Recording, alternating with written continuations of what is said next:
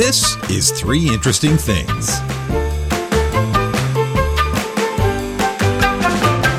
Hello and welcome to Three Interesting Things, a weekly podcast where we discuss the three most interesting things on the internet this week as determined by you. I am your host, Don Grant. Joining me today in the co-host chair, the co-host of Esoterica, the podcast. He does like to co-host, doesn't he? All the way from Abington, Massachusetts, Chris Schultz. How you doing, Chris? I'm doing excellent today. How are you? Good. Are things getting ramped up for Christmas there in Abington and the holiday season? The holiday, we're trying very hard to encourage people to stay home. Well, I know that different states are having different, with COVID lockdown and everything else. How are things in Massachusetts? I know Massachusetts was doing okay at the beginning, but I know that over November and December, things have gotten a little bit out of control. Yeah, we're trending in the wrong direction now, for sure. We were pretty good up until late October. Now the numbers are going through the roof. Has the governor come up with any? Are there mandatory mask provisions or no? Everything is a suggestion at this point. And that's bad. Yeah, and well, we're the revolutionary state, so you're careful about telling people what to do. But I think we're at the point where we need a mandate. I never thought about it before. It's funny how a state that is the revolutionary state is so regularly blue when it comes to election time. How is that? Yeah, that's a good question. Massachusetts is an enigma because we are a blue state where I live on the South Shore. If you look around, it seems surprisingly red, but after the election, every town was blue. So, well, as we talked about in the very first episode of this particular podcast, my co-host and I on that episode talked about the fact that the electoral map tends to be a lot more purple than people give it credit for, as opposed to just various striations of red and blue. True that. That is true. Are you ready to do this? Yeah, let's get into it. Thing 1. Cold War Soviet spy gadgets and assassination tools are going on auction, and you can buy them as well. Would you like to buy some of these, Chris? It's fascinating, and I think it's great that people can buy and own a piece of Cold War history, but it also seems rife for abuse. I would be concerned about people buying this stuff. Well, why? Because you're afraid that they would use the 1964 poisoned things that are 80 years out of date? I don't want to get pricked with the ricin dart by somebody's umbrella. Well, some of these things that they're selling are actually so completely out of date that when you look at what they did, they are laughably troublesome. There was a belt buckle camera that they said was so loud the agent had to sneeze when they took a picture. That's exactly the one I was looking for. It's like this belt buckle camera. And you also have to wonder how big it was. Was it the size of, a Dodge Grand Caravan or something? And I'm not sure how much these things could be abused, but this collection, it was previously displayed at the KGB Espionage Museum in New York. That was opened as a private exhibit in 2019. Unfortunately, went the way of all flesh when COVID hit and shut down a whole bunch of other things. And so they had all of this KGB espionage equipment sitting about doing nothing.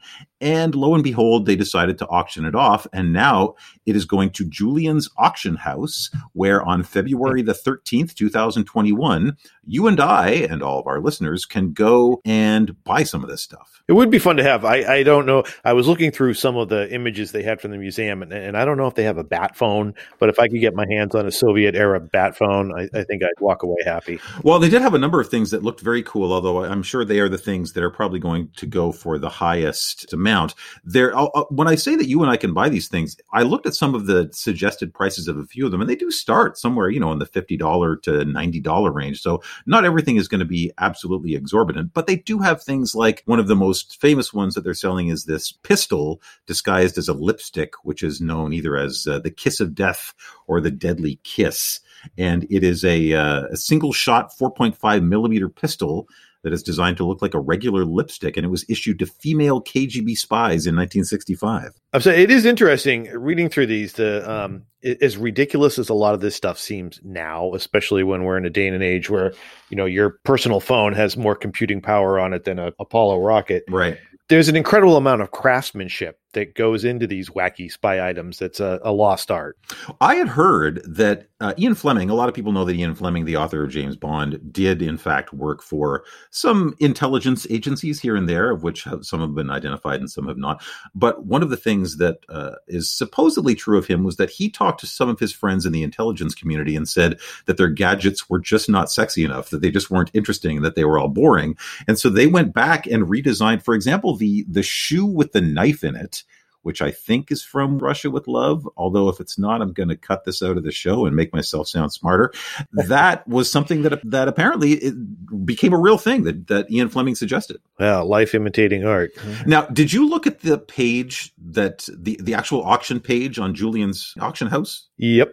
Now, at the top, you have this artist's rendition of 3 KGB agents, right? Mm-hmm. Does that person look like anybody to you? Just on first glance, who do you think that looks like? Oh, it does look like the same guy. To me, when as soon as I saw that, I thought it looked like Schwarzenegger. Am I crazy? Oh, no, I can see it, definitely. It totally looks like Schwarzenegger. And I don't know if that was deliberate or if that was an accident, but this thing for Cold War relics, the artist's rendition seems to look a little bit like Arnold Schwarzenegger. I don't know how Arnold would feel about being called a Cold War relic.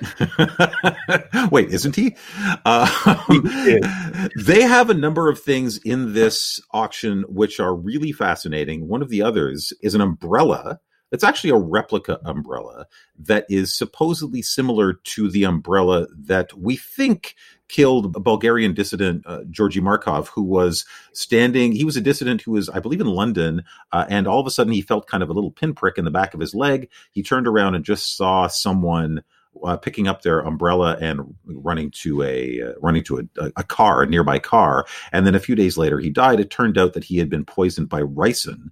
And they have a replica of this umbrella in the museum. I think that's one of the things, much like the Kiss of Death, that's probably going to go for a high value. Yeah, I would think so. And a little sexier than Walter White's pack of cigarettes with their ricin hidden in a cigarette. Lydia. I didn't know. This is one of the things that I learned through going through all this stuff, that the tooth with the cyanide capsule is a real thing. Did you know that?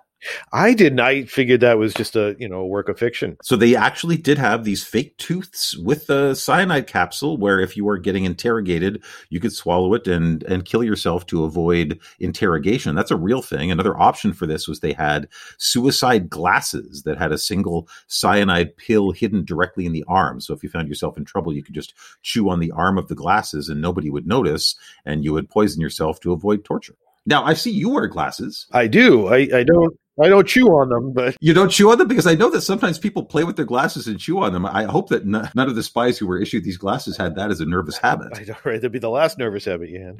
It's really interesting to see how many different things they came up with that are very similar to what we would find in film. You would find these things called chemical catchers. They released a scent on you that dogs could follow, or a dye that could be seen under a specific light. This is like Mission Impossible type stuff. It is, and it's interesting. I know on the website explaining this, there's a video that Gizmodo did. And one of the things you need to bear in mind when you're looking at this is all the death and murder and extreme violence that was behind these gadgets. That's true.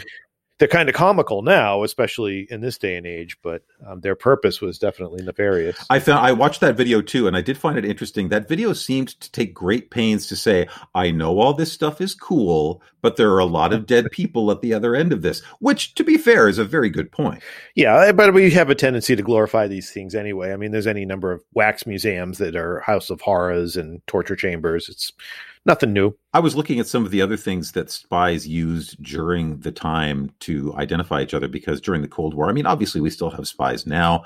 One of the ways that they found spies, which I thought was really interesting, was that Russia used a really subtle trick to identify a lot of their spies, which was that Americans would use very good quality rust-proof staples on their documents, whereas Russians used cheap staples that left a rust stain behind. So if the documents had the staple with a rust stain, they knew it probably came from a Soviet, and they could determine if somebody was double agenting or that kind of a thing. Oh, that's interesting. Being given away by a staple. That's fun. Oh, listen, just a tiny little staple. And the CIA also designed a tiny little anal toolkit, which spies could hide in their posterior in case of trouble. And then if they were captured, they would simply poop out the toolkit and use it to do whatever. I'd be interested to know what was in that toolkit. Right.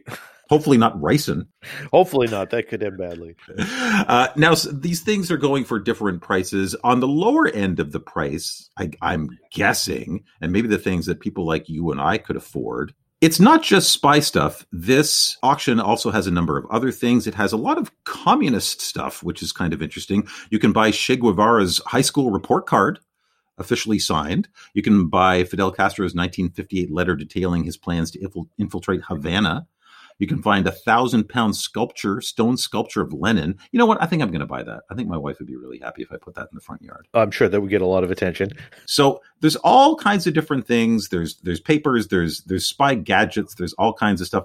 In terms of your concerns for at the beginning when we were chatting, I think the Kiss of Death lipstick gun might be troublesome. I would want to track whoever buys that thing and make sure they're not getting on the latest American Airlines flight to Boston. Well, it's interesting. I know they pitch some of this as great conversation items, and I'm trying to think of the segue that you would use to introduce this to somebody at a dinner party. Yeah, exactly. How was your work today? Good. By the way, here's Che Guevara's report card.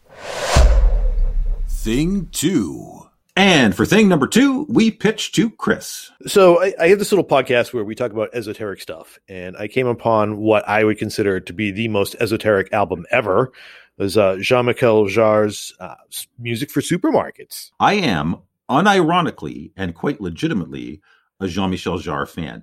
Well, hold on, back up. I was in high school. I suppose I still am. I occasionally pull out his albums. I have a couple of his CDs CDs. Remember those back in hand cranked cars? I have a number of his albums, but I had never heard of this album, Music for Supermarkets, Musique pour le supermarché. You have to tell us the story behind this album because it's insane. And it's funny, we stumbled across this. My co-host was Googling literally music for supermarkets, trying to find what they play at like True Keys or Stop and Shop. And this popped up. So I guess the origin was there was an art exhibit where supermarket items were being displayed out of context as items of art, and then they would be auctioned off. So Jarre was asked to compose music for the exhibit. And during the process of composing the music, it occurred to him that the music playing in the background of an exhibit is an art item itself. Right. And since the items that were on display were being auctioned off and only going to one person, he decided to make one copy of the album on vinyl and then destroy the masters, so that only one person could ever own the music. And the funny thing about that is that it is cool and unbelievably pretentious all at the same time, Yeah. That's a really interesting line to walk. So this is 1983. At that point, Jean-Michel Jarre had already been very, very established. Now, fun fact, I think you and I are maybe of a similar vintage, but when I went to high school, my family moved to England, to London, England. And so when I was a 14-year-old boy, here I was in this brand new town that I had never been in before and looking at all the world. And when I climbed on the subway, at that point, his album Oxygène had just been released and there were ads everywhere. And the cover was really cool. It had the earth deteriorating into this skull. It was amazing. And so I thought, well, I want to be one of the cool kids. I'm going to listen to this guy, even though I've never heard of him before. And so I bought the album sight unseen. I'd never heard any of his music and listened to it. And I thought, okay, I could kind of, it was the early days of, lounge and chill and that kind of a thing. Mm-hmm. And I quite legitimately got into him. But in 1983, he was, by that point, by the time this album came out, he was already a legend because of that album and the album before that, Equinox. And this album, so fortunately, even though there was only one copy, they did play it on Radio Luxembourg and it was bootlegged. So you can find copies of the recording online.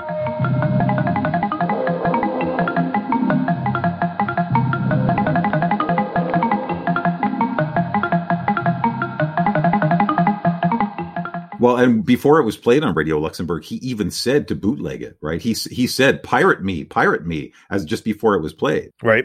But yeah, I think the story behind the creation of this album is so funny that this exhibition, which was dedicated to the development of supermarkets, and the idea of this art exhibition that he was writing the music for was that items from an ordinary shop would be shown in a different light and then sold at auction. So it was just typical things that you would find at your typical store that were shown. And then when they were sold at auction, they were sold for these exorbitant amounts of money. It's like taking Andy Warhol to the next illogical step. And yeah, if you think about it, Jean-Michel Jarre with all of his artist friends sitting on the left bank talking about supermarket items becoming art is easily the most French thing I can think of. My wife is French. I'm allowed to mock. Actually, I'm French. I'm allowed to mock. So yeah, as you said, he decided to come up with this album. It was sold. They actually sold this for about $9,000. It was 69,000 francs back then, $9,000. Did you see who bought this thing?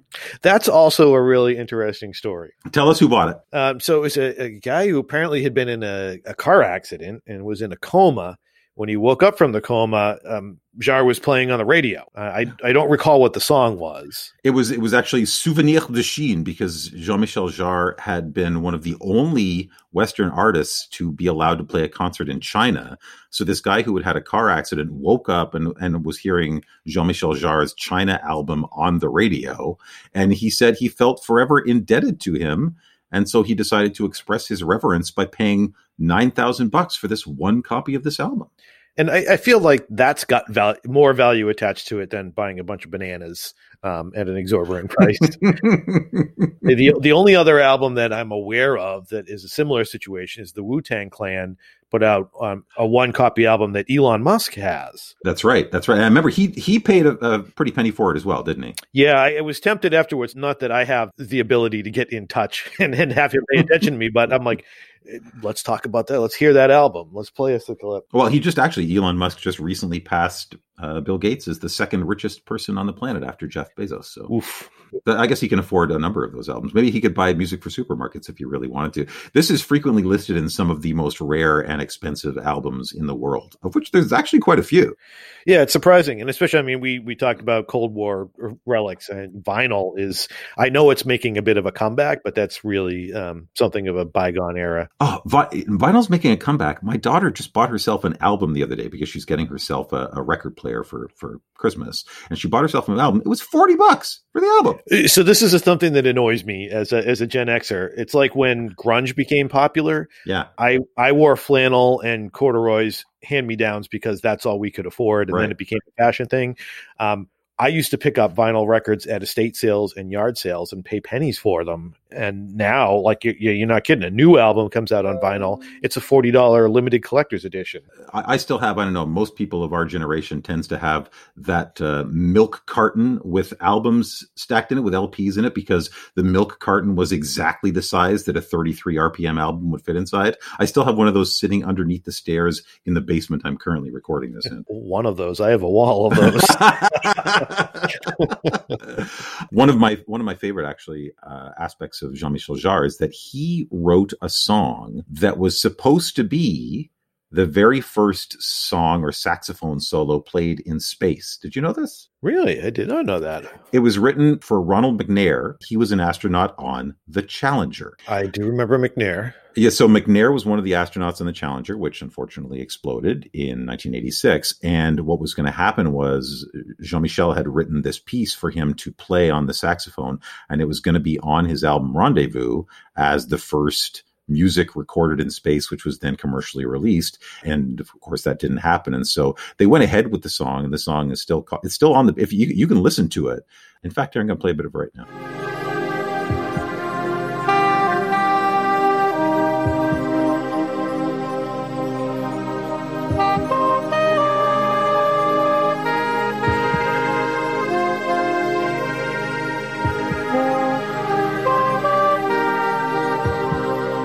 So you can hear it's a really lovely piece. And that saxophonist is actually a Frenchman named Pierre Gausset.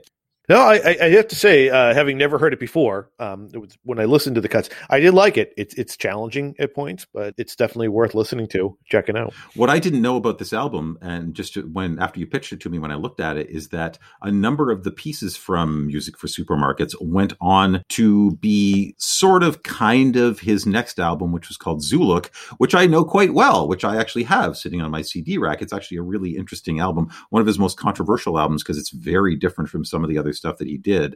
But a lot of the songs on there originated as pieces from Music for Supermarkets. And if you listen to it, you can hear those things. I guess he realized he had something that he wanted to reuse. And that's the funny thing. Like, here's the thing. This thing only has one copy available, which is really cool and really sexy and really interesting. But at the same time, you, me, and everybody else can go onto YouTube and hear it because it was pirated. So doesn't that kind of take a little bit of the magic out of it? It does. It's like looking behind the curtain.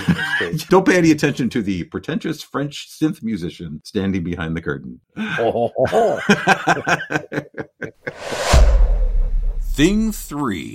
Thing number 3, ranking the pain of stinging insects from caustic to blinding. This comes to us from Atlas Obscura as well as a number of other places. This is an entomologist named Justin Schmidt, who I think actually some people might have heard of because I think he's somewhat celebrated for the thing that he does. What does he do, Chris? What does this guy do? He's the king of sting. He is the king of stings. He lets himself be stung by insects. He puts it all together into this index, the Schmidt Pain Index. I have to be careful how I say that. That's interesting to say. The Schmidt Pain Index, rating how painful an insect bite is. And this guy has been bitten by hundreds of insects. That's a claim to fame I'm glad not to have. So he's an entomologist at the Carl Hayden Bee Research Center in Arizona. He's published a whole bunch of papers on this subject. He claims that he's been stung by a majority of stinging insects that he could at least find. And then he wrote an original paper in 1983 to sort of systemize and compare the different properties of insect venoms. But through doing that, he kind of found his calling as describing these stings in interesting ways. Because if you think that he describes these things in scientific bland terminology. Oh no, my friend, that is not what he does.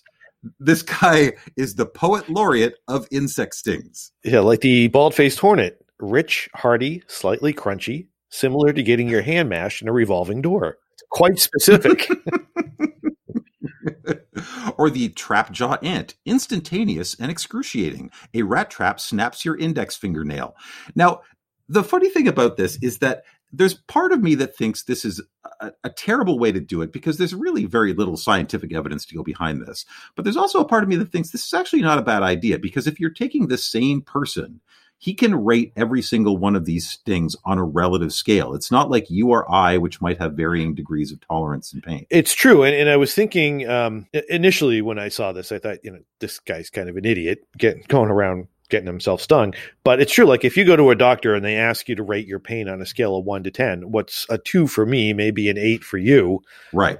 And even though these are very colorful, sort of funny descriptions, it really kind of nails down what that sensation of pain is like. Well, so what he's done is he's taken all of the stings that he's had through the years and he's rated them on a level from 1 to 4. 1 is just a typical fire ant or something like that. And then 4 is the highest level of pain that you could actually get, for which I think he only has 3 or 4. He has the warrior wasp as a 4, the tarantula hawk as a 4, and the bullet ant as a 4. And the way he's described these is really the top. My personal favorite is the tarantula hawk, which he rated at the top of the scale as a 4. And he said, quote, blindingly fierce, shockingly electric. A running hairdryer has been dropped into your bubble bath. A bolt out of the heavens. Lie down and scream. Now, the thing that I do like about the lie down and scream thing is that he's actually not being facetious. He says, and this has been in a peer-reviewed study, that it's actually the best thing to do because if you do get stung by a tarantula hawk, you are on the verge of losing all ability to have motor function or verbal communication. And so if you lie down, you're not going to fall down. And if you scream, people will know that there's something going on. So he's not just saying this to be a smartass. He's saying this to say, this is actually what you should do. This is your first aid. Just lie down and scream. Just lie down and scream. And the bullet ant, I think, which is also at his 4, like walking over flaming charcoal with a 3-inch nail embedded in your heel. Like I can imagine that. Well, and the funny thing about the bullet ant is that the bullet ant, that was actually referenced, and Schmidt himself were actually referenced in the film Ant-Man. If you watch the film Ant-Man, Evangeline Lilly's character, Hope Van Dyne, she actually says, quote, giant tropical bullet ants ranked highest on the Schmidt Pain Index. So this is he's a real legitimately known guy. And I think these are probably applicable to other sorts of pain. The field of research of pain and pain management is really interesting because, as you might know, one of the things that they do when they are researching pain management is they look at the venoms, the toxicology of what goes into different insect venoms to see what causes pain for a long period of time, for a short period of time, on a surface level, something that might be blinding neurologically. And they use that to develop things like new anesthetics. And I think if you think about pain that you've experienced, there's pain that burns, there's pain that's sharp or electric. They're definitely not all the same. Sometimes I have to work in a valley here in town that actually has red fire ants. Now, have you ever been stung by a red ant? I haven't. I've been near them, but I've been lucky enough not to get stung. Now, for the listener, a fire ant, a red ant, is only a 1 on the Schmidt Pain Index. Now, as somebody who has been stung a number of times by red ants, I'm like, geez, if that's a 1. Because the way I described it to my wife was, it's sort of like being bitten by an electrical current that is also on fire. I can see that. It's not a feeling that you want anybody to have. If you want to see this guy, if you want to see his pain index, I'll actually put this page from Atlas Obscura up on the 3 Interesting Things Twitter feed at 3 Interesting. That's the number 3 Interesting. So you can see this guy with an ant on his nose. I don't know what kind of ant it is. I don't know if it's a bullet ant. I do have to wonder if this guy has a little bit of masochistic tendency, if there's something interesting in his psychology that's making him do this, because there was actually one of the things that he said where he was stung by the warrior wasp. And his quote was quote, "Torture. You are chained in the flow of an active volcano. Why did I start this list?" Why? Oh, why? Oh, why? And that will do it for today's episode of 3 Interesting Things. Chris, thank you so much. Tell us just a little bit about Esoterica, the podcast, because something tells me it's the kind of podcast I would like. Sure. So on Esoterica, the podcast, we discuss the obscure, offbeat, and unusual. You can find us at esotericathepodcast.com, and that's got links to all our episodes, to our Twitter and our Instagram, all our various social media accounts. We mostly review music, sometimes one-off albums like Jar, and sometimes more run-of-the-mill stuff. Great. Love it. You want to come back on the show sometime? Love to. This is a lot of fun. All right. Thanks, man.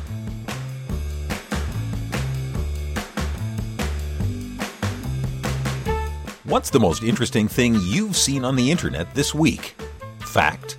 Story? Article? Something else? Whatever it is, we want it. Email us at 3interestingthings@gmail.com. Or hit us up on Instagram at 3, that's the number 3, Interesting Things. Or tweet it to us at 3, that's the number 3, Interesting. You'll get a shout out on the show. If you're enjoying the show, head on over to Apple Podcasts and give us a review. It helps other people find the show.